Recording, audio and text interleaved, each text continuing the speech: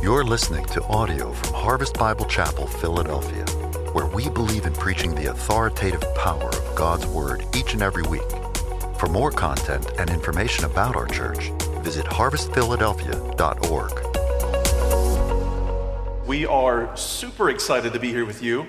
And before I even dive in, I was able to go around and meet some of you. Certainly not all of you. We've had some show up since I made my rounds earlier. We made a 12-hour drive yesterday after visiting family in the Abingdon, Virginia area. Some of you may be familiar of that area. So it was a long drive yesterday. We got to a hotel and got some sleep, woke up, and all three of my boys, my lovely bride, were all here. You've got the whole Stiltner clan today. And we are just so excited to be here. I was looking at the weather, noticing that we've got bad weather coming all around us. But listen, we're here in this place today to do business with the Lord.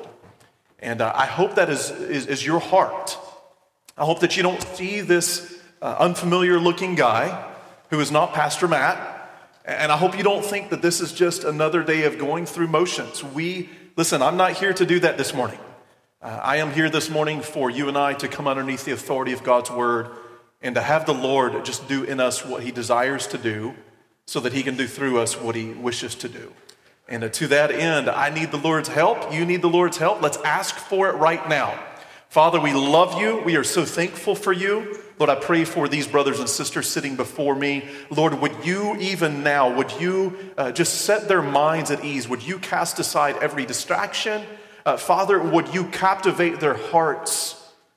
Lord, would you draw them to yourself?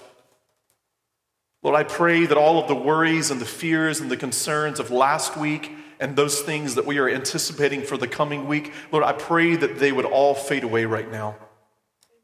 Lord, would you just draw our attention to the glory and the magnificence of your Son?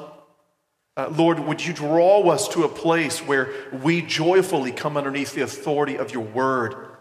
Lord, we ask you to do a work in our hearts today. And Father, I pray that you would make me nothing today. That, Lord, you would be everything. Father, I pray that you would strengthen me with boldness today and cover me with humility. May you be glorified by all that is said, all that is done, and even the thoughts that we have. And all of God's people said, Amen. So at the age of 17, which, by the way, I'm not 17 in case you were wondering. You can laugh. At the age of 17, I made a commitment to the Lord. As the Lord was stirring in my heart and opening doors of various kinds, I made a commitment to the Lord in my heart. Lord, if you will open doors, I will walk through those. I will go. If you give me opportunities to preach, I will do that. And as my brother already mentioned a few minutes ago, Julie, my wife, and I, with our boys, we moved to Albany, New York several years ago with Harvest to plant a church. And we went through a couple of name changes. We won't get into the details of that. And we went through a lot of difficulty, but the Lord in His graciousness allowed us to plant a church, and then I pastored that church for about a year. And then through many circumstances and through the orchestration of events that we could not foresee, it became very clear that we needed to step away from that ministry. And now, as my brother has already said, we call Mifflinburg, or at least that general area, home. And I'm serving as discipleship pastor there with Pastor Steve Stoltfus. Some of you are probably familiar with him. I think he's been here before. I'm mentioning that to you this morning because I want us all to wrap our heads around a thought. And the thought that I'm referring to is this. When God calls you, He does not just call you from, though that is certainly true. God calls you from a life of sin, from a life of depravity, from a life of hopelessness. But when God calls you, He does not just call you from something, but He calls you to something. And that to something, we're not always certain of what it's going to look like. We're not always certain of how it's going to pan out. But one thing is for sure, God calls you to it. It's up to you and I to be faithful. As I was preparing for the message this morning, one of the thoughts that continued to come to my mind relates to a man by the name of Dietrich Bonhoeffer. Most of you will be familiar with him. Before his martyrdom in 1945, this pastor, this theologian, left for the world some words that I find tremendously poignant. I share them with you this morning. One of his books, he writes, "The cross is laid on every Christian. The first Christ suffering," now listen to this carefully, "the first Christ suffering which every man must experience is the call to abandon the attachments of this world. It is that dying of the old man which is the result of this encounter with Christ. And as we embark upon discipleship, are we embarking upon discipleship, church? Oh, come on now, you got to talk to me. Are we embarking upon discipleship? Man, we better be, or we are wasting our time." And so Bonhoeffer goes on to say he says this, "As we embark upon discipleship, we surrender ourselves to Christ in union with his death. We give over our lives to death. Thus it begins. The cross is not the terrible end to an otherwise God-fearing and happy life, but it meets us at the very beginning of our community or our communion with Christ. When Christ calls a man, listen to me, church, he bids him to come and die. He bids him to come and die." It was A.W. Tozer who said these words, "God is looking for men in whose hands his glory is safe." When Tozer wrote those words, I can only imagine what was going on in his mind and heart. He articulates this thought that God is looking for men. He is looking for women in whose hands his glory is in a safe place. Church, can I ask you this morning, is God's glory safe in your hands right now? You say, "Well, Pastor Benny, listen, I'm not perfect." Hey, neither am I. That's not what we're getting after this morning. Are you striving after a life that rightfully displays the glory and the greatness of God? Are you doing that individually? Are you doing that as a collective church? Far more than the call to take up your favorite podcast, God lays before you and I a call to take up your cross, to take it up. And primarily this is a question of discipleship. It's a question relative to how your walk with the Lord is right now. And so around Harvest, we often talk about a discipleship process. It was laid out beautifully this morning. We believe that if you take all of the passages on discipleship from Scripture in one form or the other, in one measure or another, they seem to fit nicely into three big buckets. That every single Christ follower is called to be a worshiper. 24/7, most certainly. But man, let me tell you something. God calls for us to worship collectively like this. The author of Hebrews, for some reason, believes that it's important that you not forsake this. This is what it means to be a Christ follower. This is what it means to get after this thing called discipleship. You worship Christ, but not only do you worship Christ, you walk with Christ in the context of a community of other believers. This is the language that we use, church. We use this language because we believe that you cannot do this thing called Christianity on your own. Anybody with me this morning? Hey, listen, if you've tried it like I've tried it before, you have come to the clear conclusion that you can't do it alone, loved ones. It's not going to happen. And so we embrace this call to walk with Christ in the context of a community of other believers. And then we work for Christ because the Scripture knows nothing. Listen to me, church. The Scripture knows nothing of God saving you from and not saving you to. It knows nothing of that. And I loved listening to my brothers this morning as not only the team leading in worship, brothers and sisters on the stage, calling for us to lift high the name of Jesus. And then my brother, is it Sherman? Is that correct, brother? My brother laying out a vision of what it means to be part of this church, what it means to get on mission. Listen, church, this is what God calls us to. There's a lot of passages that we could turn to that opens our eyes to this need to be fervent disciples. But of all the places that we could go to, I want to take us this morning to Matthew chapter 5. Go ahead and tap or turn over to Matthew 5. We're going to pick up our reading over here in verse 13. You follow along with me. The challenge this morning is this. I have to somehow shave off the familiarity of this passage the best that I can. We are so familiar with it, but we're going to dive deep this morning, and hopefully God will be gracious to us. Verse 13, you are the salt of the earth. But if salt has lost its taste, how shall its saltiness be restored? It's no longer good for anything except to be thrown out and trampled under people's feet. You are the light of the world. A city set on a hill cannot be hidden. Nor do people light a lamp and put it under a basket, but on a stand, and it gives light to all in the house. In the same way, let your light shine before others, so that they may see your good works and give glory to your Father who is in heaven. Keep in mind, the context of our passage is coming right off of the heels of the Lord's teaching on the Beatitudes. To say that the Beatitudes were countercultural would be a huge understatement. As you read through Jesus' words, you come to this place of recognizing that, wow, this life that God has delivered or rescued us to, it's a serious life.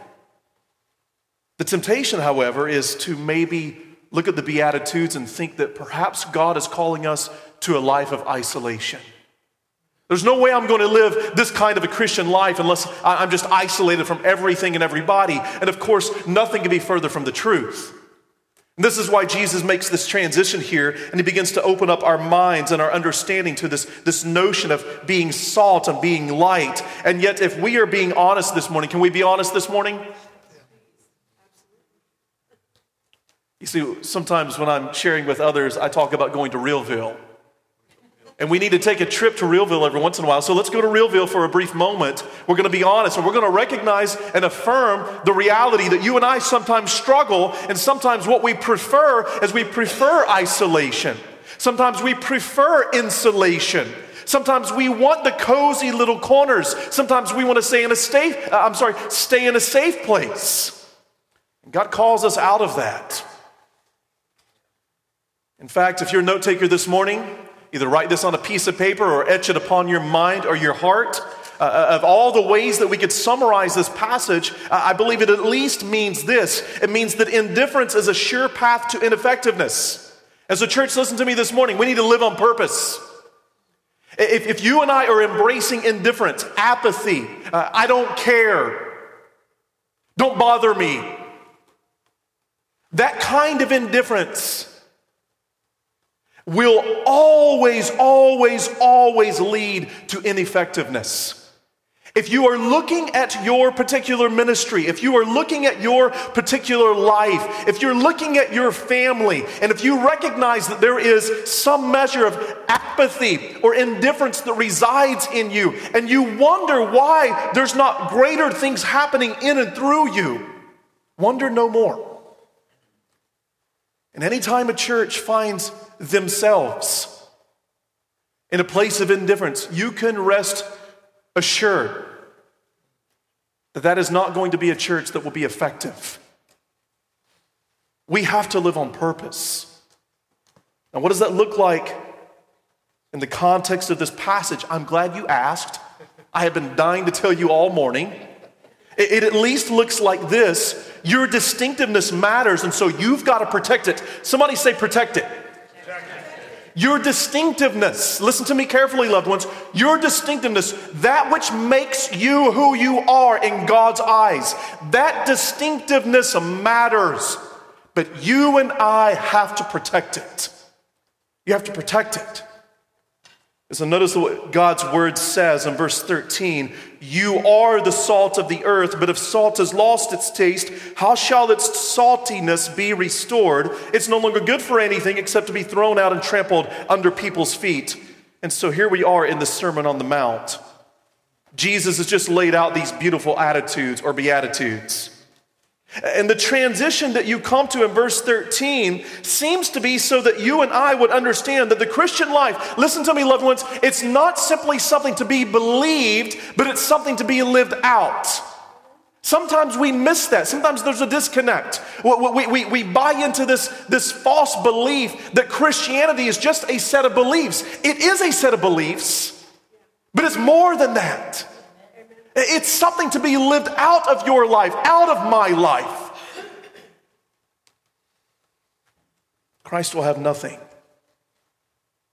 of a Christian life that's merely professed, It's not distinct. You and I can claim all day long to embrace all of these tremendous truths of Christianity. We can recite things. We can call back scripture to people. We can memorize it. We can do all of these things. But if there is no distinctiveness in our life, something badly is wrong, and it's not God's word. Our distinctiveness matters. So in verse 13, it begins this way: you are the salt of the earth. Did you hear that?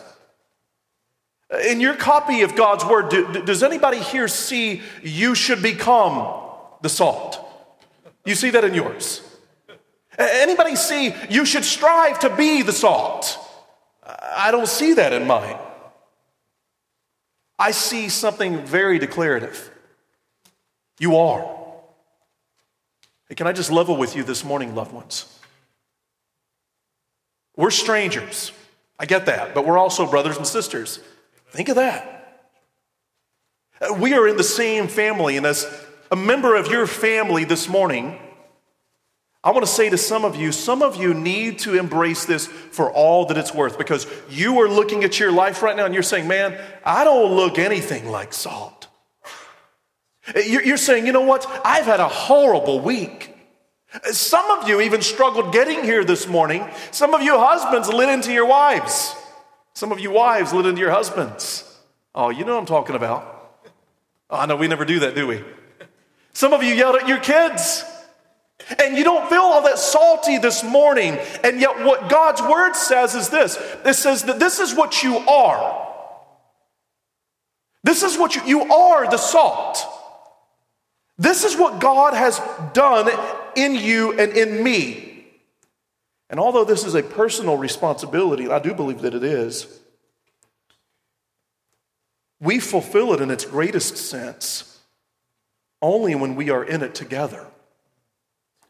Well, I heard somebody ask me just now, why is that, Pastor Benny? Thank you for asking. It's because I believe that Jesus must have been from the South. If you look at the original language here, yes, I'm from the South, in case you didn't know that yet. If you look at the original language here, what it actually says is y'all are the salt of the earth. That's what it says. It says y'all are the salt of the earth. The word you here, it's actually a plural word. It's referring not to just an individual, it's referring to an entire group. It's referring to God's people. Now I want you to think about that for just a moment. That what Christ is teaching us is there is a reality that exists among God's people who are gathered. And that reality is such that he looks at you and he looks at me as the church gathered. I'm not so much referring to the church scattered right now, but as the church gathered, he looks to us and he says, you guys are the salt of the earth. You're the salt of the earth. This is what I've done with you. This is what I have accomplished in you. And although it's not an optional matter for our choosing, what is a choice is the quality of our saltiness. Notice what he says here. And you guys, by the way, if you see me rubbing my eye, like something funky is going on up here with me. Like my left eye is just pouring out like it's nobody's business, and I don't know why. So we're going to make it through it. I can't take my glasses off because I'm as blind as a bat. So you pray for me as I continue to preach, and we're going to figure this thing out. I think the enemy's trying to be at work this morning. We're not going to let him win. It's not an optional matter. God has declared this to be true of you and me. Thank you so much, dear. But what is an optional matter is the quality of our saltiness. Because notice what he says, you are the salt of the earth, but if salt has lost its taste, how shall its saltiness be restored? This is very sobering. It's sobering because what it reminds you and me of is a very simple truth. Listen to me, church. It is possible for you and I to become useless. I need us to feel that this morning. It is possible, even though God has stated very directly in his word here that you are the salt, it is possible for you and I to become useless, for us to somehow, in some capacity, to lose our saltiness. It's a sobering thought. How does that happen? Well, understanding the metaphor here is a little bit challenging because there's no fewer than 11 different uses that we can trace out of salt in the ancient world. But there's at least two that I think are probably most prominent. On the one hand, we see salt as a preservative, but on the other hand, we see it as a seasoning. Now let's talk about being a seasoning for just a moment. Can I just tell you this morning that there are few things quite as glorious as a salty potato chip or French fry. Are you feeling me this morning? See, so where Julie and I, where we are from, there in the Tri-Cities area of Bristol, Tennessee area, there's a restaurant called Powell's. And Powell's, their restaurants are shaped like a hamburger and a hot dog, and they're kind of obnoxious, quite honestly. It's turquoise, and it's just really gaudy. But man, they've got some of the most amazing fries. And so you better believe that before we left town yesterday, we had to make sure to get some of those. There's something about saltiness on food. Quite honestly, that there's very few things quite as disheartening as a plate full of food with no salt. I can guarantee you guys, as you had your Thanksgiving feasts over the past few days, that you had plenty of salt to work with. Somebody said, preach it. I ought to do that. And yet one of the important factors that we need to understand is this. Salt, listen to me, salt has its greatest day. It has its absolute greatest day, its moment of greatness, not when it draws attention to itself, but when it accentuates or calls attention to the glory of that which is greater, and that is the food. We have to wrap ourselves, our minds around this thought. You and I, the saltiness that God has made us is not the greater glory. The greater glory is what that accomplishes. When you and I live our lives in such a way that we accentuate or we call attention to the glory of the greater one, and that's Jesus Christ himself, that is when we're having our best day. That is when we are at our best. People see us and they think of Jesus. Now, on the other hand, salt is a preservative as well. This is a little bit removed from you and I. I know we've got a lot of hunters in PA. And when we moved here, we discovered that very quickly. And listen, God bless you. I think it's amazing. I absolutely think it's astonishing that you get up before the sun gets up, that you go out into the middle of the woods. Lord knows where you're going. That you find a tree that you've either already put a stand in it or you're going to put one in it, and you're going to climb up that tree. God knows how you do that. I've never done it. I would love to see it. You climb up to the tree, somewhere in the tree, and then you sit in this tree stand that's small. Like it's small. Are you feeling that this morning? And you sit there and you wait and you wait and you wait until an unsuspecting deer walks by, and then you shoot it. That's awesome. Now, some of you, listen, I probably have some vegans or vegetarians in here this morning, or people who really love deer, and I'm really sorry. I did not mean to offend you just now. I'm just calling attention to the reality that in PA and even where I'm from, hunting is a big deal, and one of the things that you'll often see happen is when you have a piece of meat, especially in years past, you would cover it, you would bathe it with salt because that keeps the decay from moving at the speed that it typically does. You and I don't understand that as much these days. We have refrigerators, and so we keep our meat in the refrigerator or in the freezer. But in the ancient world, this was a reality, and if you did not preserve your meat, it was a matter sometimes of sickness or health or life or death. And I said something just a moment ago that I need us to hear. It would seem that maybe what Jesus has in mind, at least in part here, is that he has done something in us so tremendous that you and I have the privilege to go into this world and in some measure slow down the decay that is going on all around us. This is at least in part what it means when God says you are the salt. That somehow the way that you and I live our lives, somehow the way that we carry ourselves, somehow the way that we speak, somehow the way that we respond, somehow the way that we make decisions, the way that we handle money, the way that we prioritize things, somehow that slows down the decay in this world. You're the salt of the earth. This is who you all are.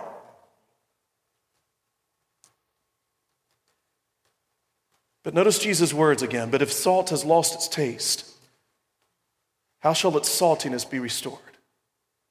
It's no longer good for anything except to be thrown out and trampled under people's feet.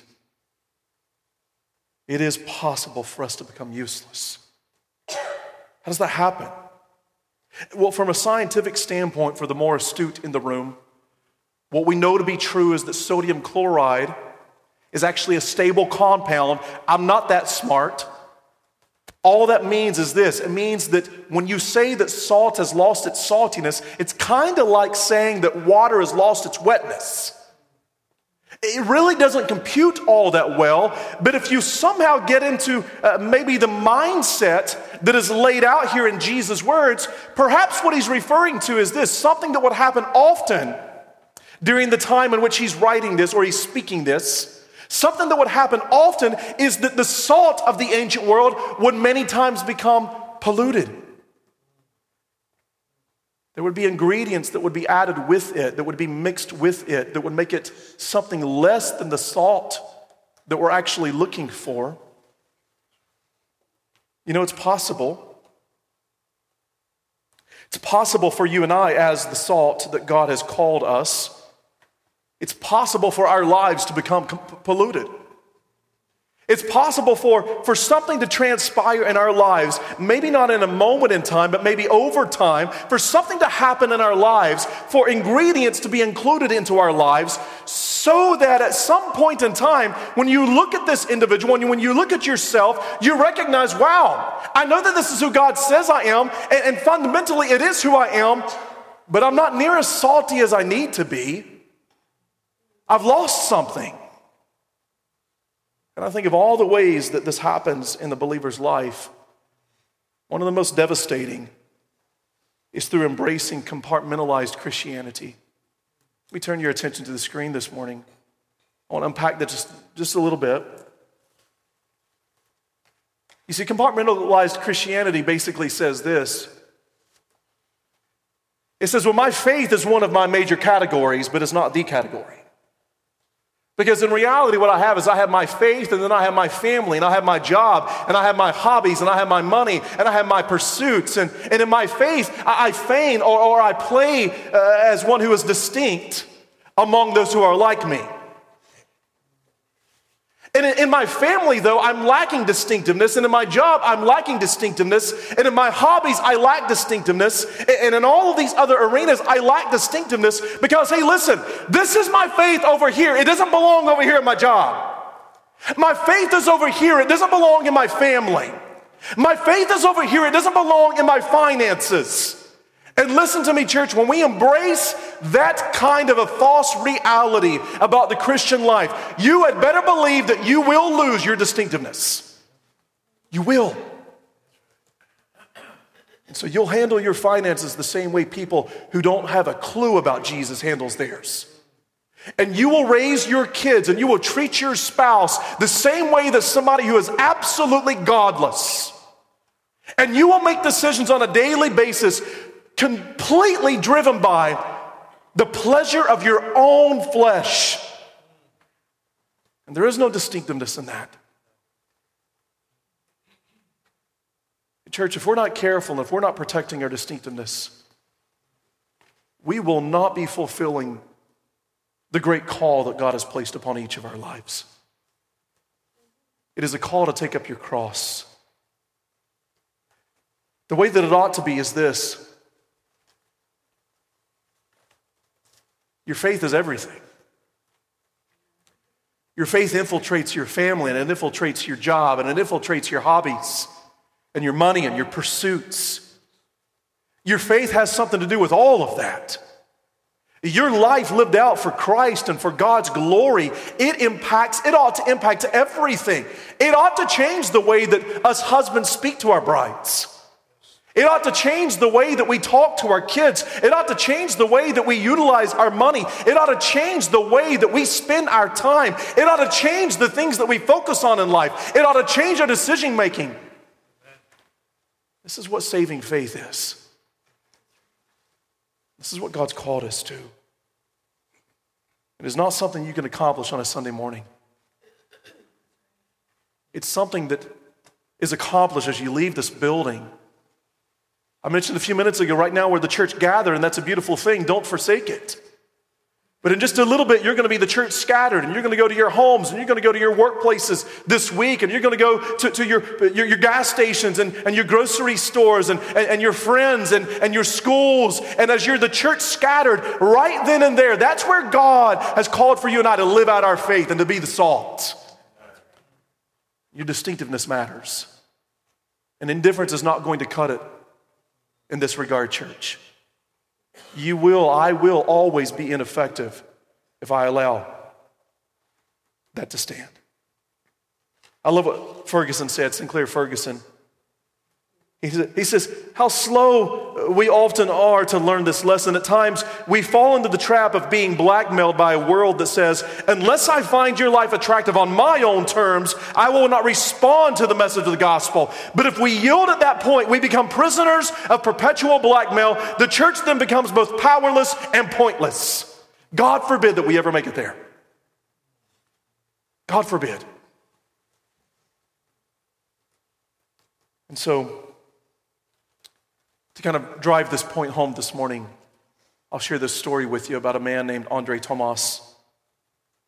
This is told in one of Ravi Zacharias' books, Recapture the Wonder, and he talks about this Hungarian man, Andre Tomas. And this Hungarian man, at the same time that Bonhoeffer was being martyred, this man was imprisoned. And the prison guards believed him to be insane because, oddly enough, he spoke a very unique, a very uncommon Hungarian dialect. And so they thought that he was speaking nothing but gibberish, and they placed him essentially in a psychiatric ward in isolation as a very young man. In fact, when he went into isolation, he was 20 years old. And when he came out, he was 75 years old.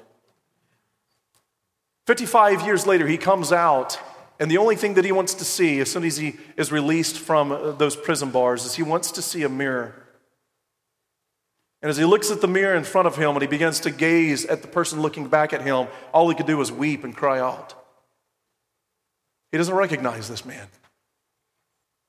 It had been 55 years since he had seen his face last. And as he stares into the mirror at this emaciated person looking at him, he did not recognize the one who was staring at him. It is a horrible thing to lose one's identity at the hands of others, but it is incomprehensible to lose your identity in your own mind. And so I'm reminding us this morning, church, you are the salt. That's who you are. Now, how you're living is a different question. But let's you and I get after this thing and let's be who God has declared us to be. We are the salt. Not only does your distinctiveness matters, but your witness matters. So everybody say display it. Your witness matters. What God has called you to in this lost and dark world, it matters. We are called to display it. Look at the next words in verse 14. You are the light of the world. A city set on a hill cannot be hidden, nor do people light a lamp and put it under a basket, but on a stand, and it gives light to all in the house. In the same way, let your light shine before others. So it's not only important to protect your distinctiveness, but it's important to display your witness to a watching world. Keep in mind, church, the world is a dark place. Man, if you don't believe me, just watch the news for a couple of hours. And you know, it's interesting, the topic of light in Scripture, it's not scarce. Man, I loved that bumper video, brother, earlier. I loved that. That was such a powerful bumper video to lead us into this discussion this morning. Calling attention to this unbelievable thought that you and I are called to live out our lives as the light of the world. But let's back up just a little bit. Because one of the things we need to understand is this, is Scripture has a lot to say about light, and it's not all about us. In fact, you might be surprised, or maybe you're not, to know that in God's word in 1 John 1:5, it says that God is light, and in him there is no darkness. The Apostle James refers to God as the Father of lights. And it's not just the Father. Jesus himself is described as a light that has come into the world. We see this in John 3. This is the verdict. Light has come into the world, but men love darkness instead of the light because their deeds were evil. But in love, God did not choose to sit by idly. Aren't we thankful for that this morning? Aren't we thankful that he brought a light to this dark world? The Father sent the Son into the dark world. And yet here in our passage, we're told a different message. Jesus says from his own lips, you are the light of the world. And so understand this. Let's wrap our heads around this. The same thing that is said about the Father, that is said about the Son, is now in some measure said about you and said about me. Listen to me, loved ones. That is astonishing to me. Have you seen me? I don't feel like light. Sometimes I feel like anything but that. Sometimes we feel like we are a walking cloud. We don't have anything to offer.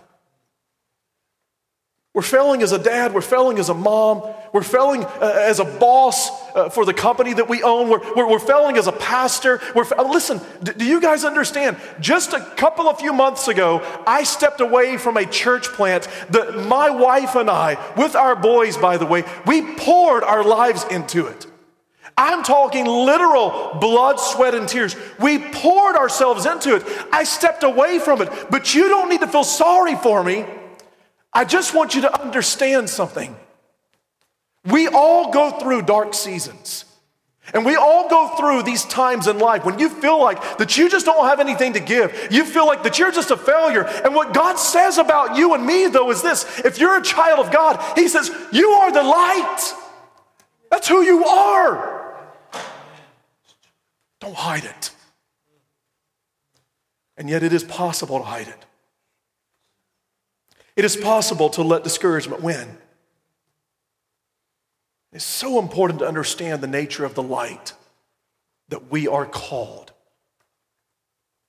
Unlike the sun, for instance, which reaches 15 million degrees Celsius at its core, it is generated by nuclear fusion.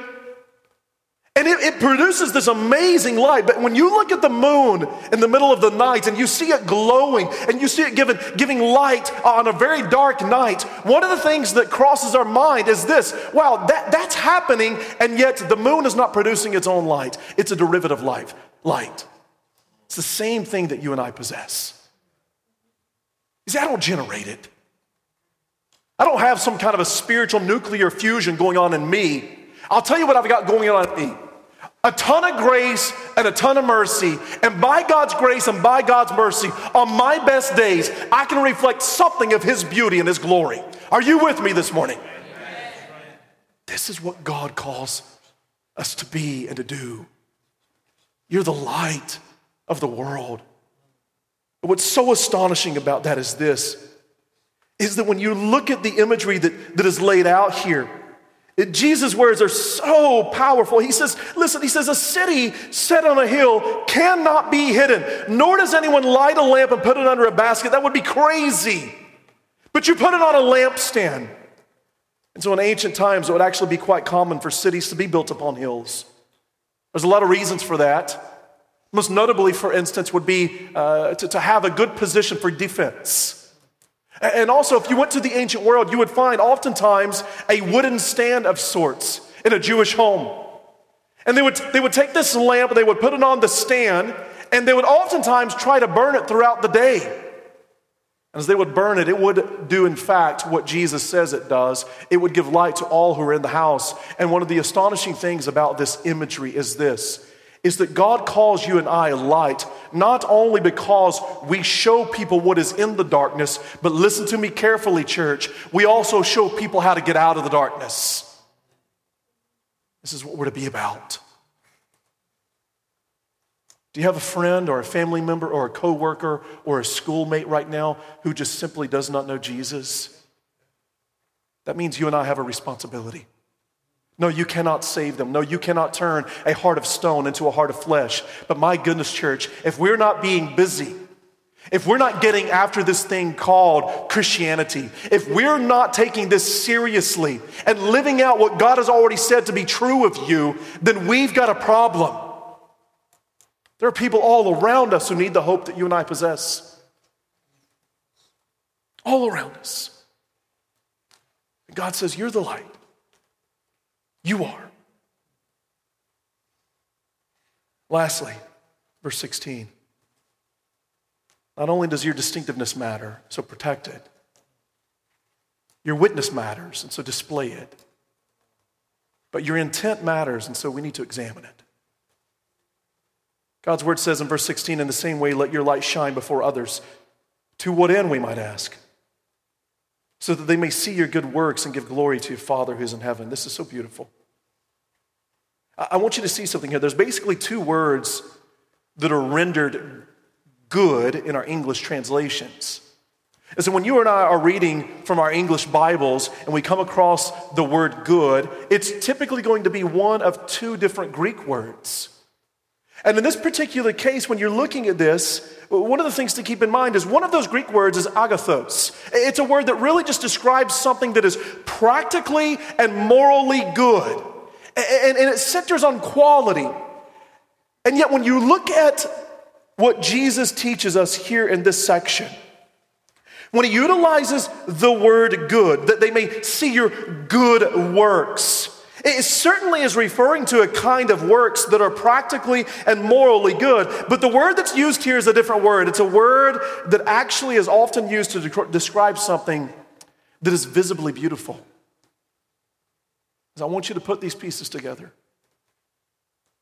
What Jesus is saying is that there is a type of work that you and I can engage in that is a beautiful work. It's a kind of work that is seen. It's a kind of work that impacts. Yes, it can happen behind the scenes. I'm not discounting that. It can happen back in the booth. It can happen back in the classrooms when people are serving little kids. I understand that. But it's a kind of work that if you and I can observe it, we would look at it and we would say, man, that's a beautiful thing. This is the kind of work that Christ calls us to. And yet the sober reality for many of us this morning is that some of us are just ugly this morning. No, I'm not talking about your cheek lines. I'm not talking about your hair. For those of you who have hair, I'm not talking about your hair. I'm not talking about the way you wear your clothes. I'm not talking about the way that you smile. I'm talking about the way that you and I live. Some of us are ugly. And you say, well, that's just a personal thing, Pastor Benny. No, it's not. Because y'all are the salt of the earth. It's not just a personal thing. It's a corporate thing. You say, well, what would it look like, Pastor Benny, if I were maybe living out an ugly life? Well, thank you for asking again. You might be an ugly Christian if your words cut like an axe instead of like a scalpel when talking to a brother or sister struggling with sin.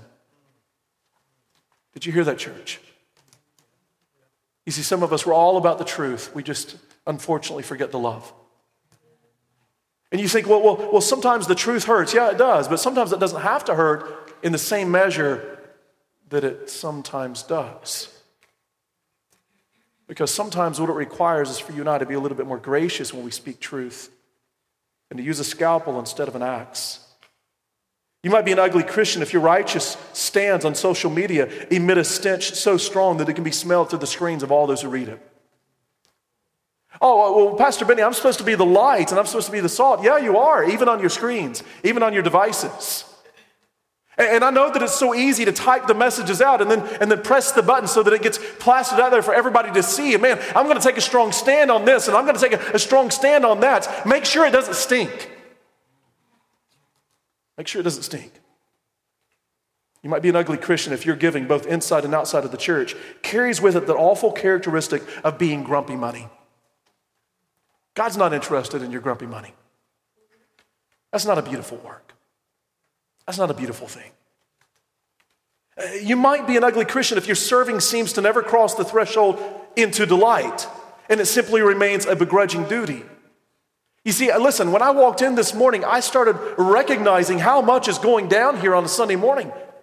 Listen, you guys have people showing up at 7:30 in the morning just to make sure that this takes place. And I know a little something about that. That's hard work.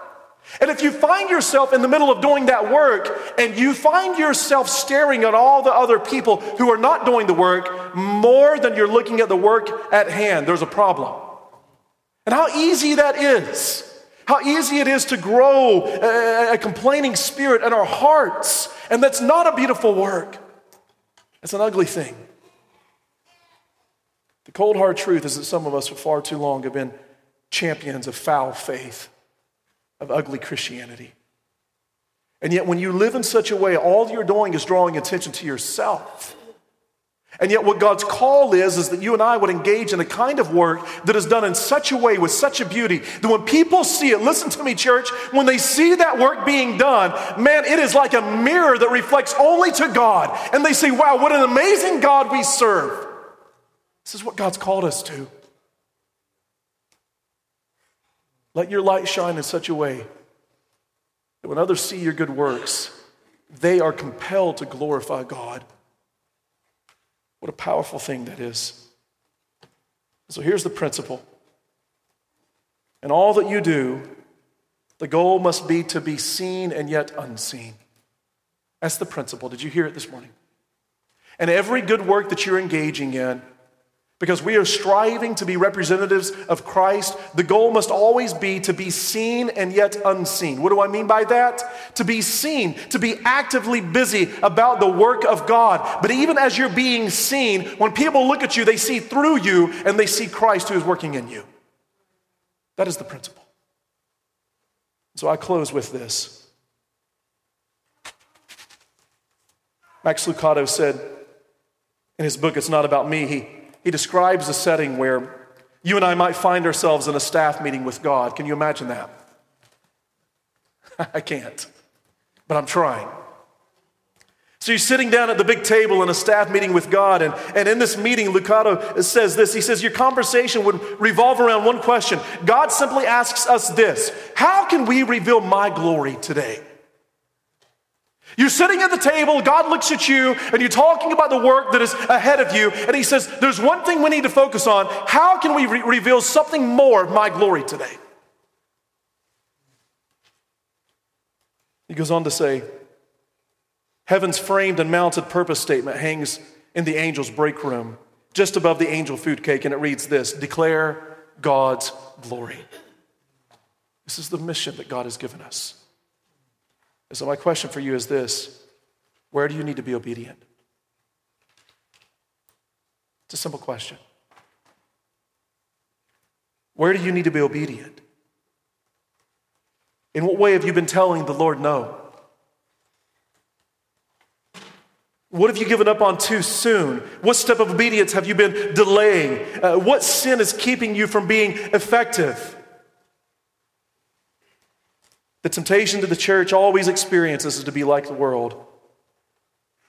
It's the temptation to enjoy the comfort of a majority, to be at home, to be at peace, to have no enemies. Is it not true that we all yearn for such experience? But if the church is to be truly successful, it must be unlike anything else we find in life. If you and I are to see God do great things through us, we must be unlike any other thing, organization, people group that you can imagine. This is what it means to be salt. This is what it means to be light. Will you bow your heads and close your eyes?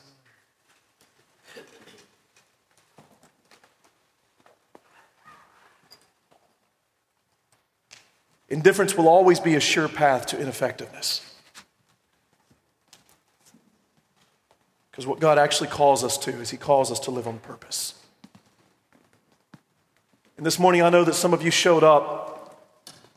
Maybe you were concerned about the roads. Maybe you were wondering what the day would have in store. Some of you perhaps didn't even know that Pastor Matt would be gone today. And so there I was standing in front of this room, staring at you, talking, walking through this passage. And perhaps some of you here, you never imagined that the Lord would have something to say to you. But I believe that he did in some of your hearts here this morning. I don't believe that for my own good. I don't believe that for my own glory. I just believe in the power of God's word. One of the reminders that we need to embrace this morning, for some of us at least, is that you are salt if you're a child of God. And you are the light. And you need to lay down the misplaced shame. You need to stop living in the defeat of yesterday. And you need to get busy with the work that God has for you today. Live out the life that God has already declared to be true in you. If that's you this morning, listen, we're just going to make this real simple. If the Spirit of God is speaking to your heart and you know that you are that person who's living in past failures, you know that you are that person who is not embracing all that God has said you are. If that's you this morning and the Spirit of God has spoken to your heart in a very powerful way, just slip your hand up and put it right back down. Okay, I see. Okay, anybody else? Pastor Benny, that's me. I hear the Spirit of God saying that to me today. Okay, great. For others of us this morning, perhaps the Spirit of God who convicts us of sin, righteousness, and judgment, maybe the Spirit of God has identified an area of your life where you have just simply polluted yourself.